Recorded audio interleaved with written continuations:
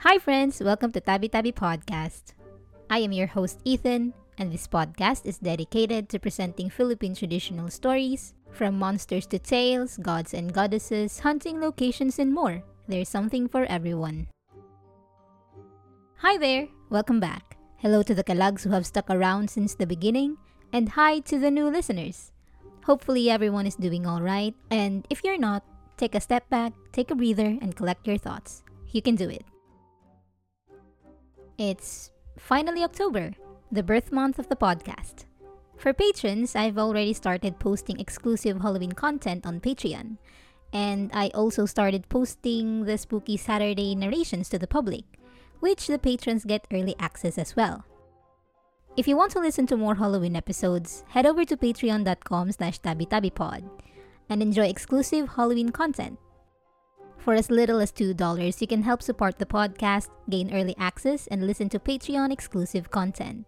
Or, you can give me a tip at ko-fi.com/tabitabipod.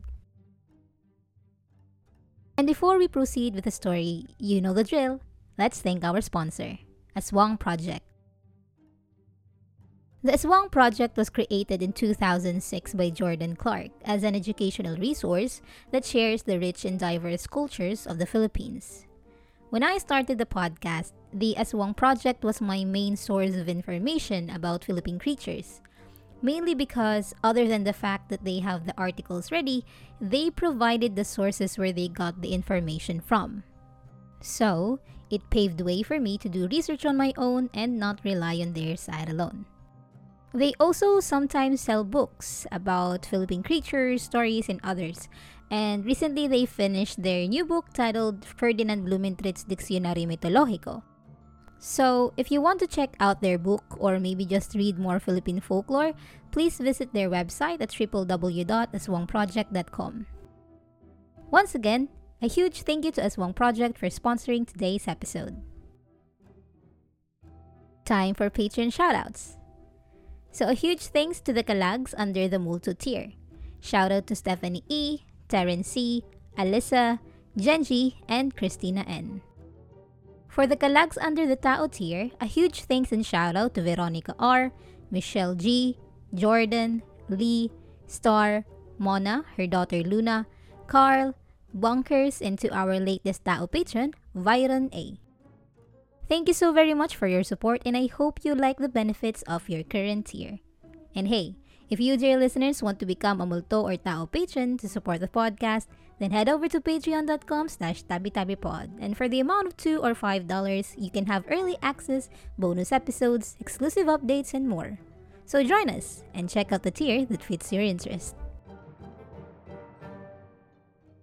So with that said, settle in my dear listeners and let's begin. Volcanoes are both magnificent and terrifying creations of nature. It is a crack in the crust of a planetary mass object like the Earth, from which molten rock, hot fragments, and hot gases erupt. It is also extremely amazing to see when it erupts, as long as, obviously, you're looking at the whole thing from afar. And according to nationalgeographic.com, the majority of volcanoes in the world form along the boundaries of the Earth's tectonic plates, the massive expanses of our planet's lithosphere that continually shift, bumping into one another. When tectonic plates collide, one often plunges deep below the other in what's known as a subduction zone. And as the descending land mass sinks deep into the Earth, temperatures and pressures climb, releasing water from the rocks. The water slightly reduces the melting point of the overlying rocks, forming magma that can work its way to the surface, the spark of life to reawaken a slumbering volcano. And that's an explanation that we know now thanks to scholars who studied volcanoes for years on how the volcanoes are formed. But if we're going to rely on tales, the volcano in Bicol offers a completely different account for how the Mayon, Bulkang Mayon, or Mount Mayon was formed. So what is Mayon volcano? For those who are unfamiliar, Mayon is an active stratovolcano in the province of Albay in the Bicol region of the Philippines island of Luzon. It is a prominent tourist destination because of its famed perfect cone, which has a symmetric conical shape. It has a base of 80 miles or 130 kilometers in circumference and rises to 8,077 feet or 2,462 meters from the shores of Albay Gulf. Growing up in Bicol, I was always amazed by Mayon. She is both lovely and terrifying. She has erupted numerous times, just like every other volcano. And according to Britannica.com, there have been more than 30 reported eruptions since 1616. In addition, 79 people were killed in a 1993 eruption. Following eruptions in 2000, 2006, 2009, 2014, and 2018, tens of thousands of people in adjacent villages were forced to flee. Its most severe eruption occurred in 1814 when it buried the settlement of Cagsawa and killed roughly 1,200 people. Moving on to the legend, you may have observed that I referred to Mayon as a she. You will find out why in a bit. But Madame Damiana L. Eugenio had a book named Philippine Folk Literature, The Myths. In it, there was a story of the legend of Mayong, and it talks about how Mayon came to be. It's quite lengthy, and I don't know if I'm allowed to read it, but if you have a copy of the book, go read the story yourself. Now, I'm just gonna read the shorter version I found on Wikipedia. As the legend goes, there was once a beautiful maiden named Daragang Magayon, or Daragang Magayon. Magayon was the only daughter of Makusog, which means strong, the tribal chief of Rawis, and Dawani, which means rainbow, who died shortly after giving birth to her. She grew up to be a very beautiful and sweet woman that struck the swains from faraway tribes who vied for her attention. However, none of these young men could captivate the heart of Magayon, not even the handsome but haughty Pagtuga, or Eruption. Pagtuga is a hunter and the chief of the Iriga tribe. He gave fabulous gifts to Magayon, yet it was not enough to capture her attention. One day, Daragang Magayon was bathing in the Yawa River when she slipped on the rocks. Unfortunately, she did not know how to swim.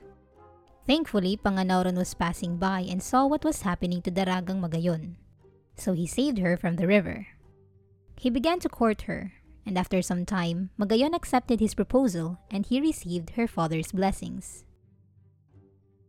However, when Pagtuga knew about the relationship between Panganoron and Magayon, Pagtuga kidnapped Magayon's father and asked Magayon to be his wife in exchange for her father's freedom.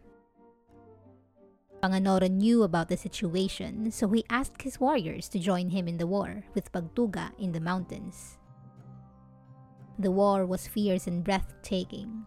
The people in Magayon watched the war between the two of them. But in the end, Panganoron killed Pagtuga, and upon his victory, Magayon ran to embrace her lover. As Magayon ran towards her lover, an arrow shot by one of Pagtuga's warriors struck Panganoron, killing him. Magayon held Panganoron as he died in her arms, and Pagtuga's warriors surrounded the lovers as Magayon took the knife from Panganoron's side and shouted Panganoron's name before stabbing herself. Her father and the tribesmen witnessed how Magayon died with her lover. Her father buried them together, and as time went on, they noticed something about the place where Makusog buried the lovers. It started to form into a volcano, and when the people saw it, Makusog named it Mount Mayon after his daughter's name. And just some additional info from the story Legend of Mayong by Madame Damiana L. Eugenio. In the end, it says in the story that the days that followed saw the grave rising higher and higher, attended by muffled rumblings and earthquakes, and afterwards by red-hot boulders bursting from its crater.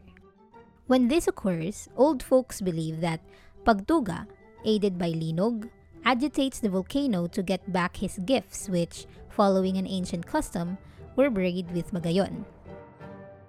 On certain days, when the tip of Mayon is covered with clouds, the old folks believe that Panganoron, or the sky or the clouds, is kissing or hugging Magayon.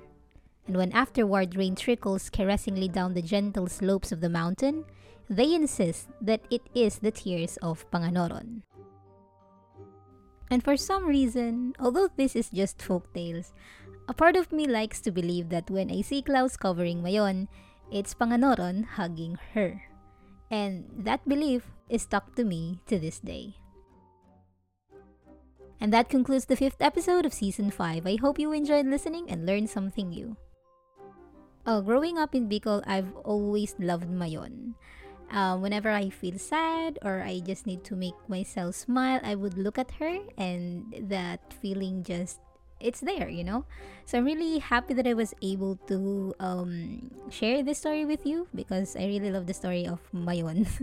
So yeah, if you're interested in becoming a patron, then head over to patreon.com/tabitabipod to get early access, exclusive updates, bonus episodes, and more. I've already produced 8 exclusive content that you'll find only on Patreon. The latest is about Agimat or Anting-Anting, and you can listen to it for $5 under the Tao tier. Once again, a huge thanks to Aswang Project for sponsoring today's episode. Thanks to my patrons and to you, my dear listeners. Thank you so very much. Thank you so much for waiting for me. Please stay safe. Thanks for listening to Tabi Tabi Podcast with me, Ethan. Join me next time when I discuss more Philippine mythological content. Bye! Tabi Tabi Podcast is written, researched, produced, and hosted by me, Ethan, with music by Kevin MacLeod titled The Path of the Goblin King. Sources for this podcast can be found on Tabi Tabi Podcast's Facebook page. For more updates, follow me on Instagram and Twitter at Tabi Tabi Pod. See you guys next time for a brand new episode. Bye!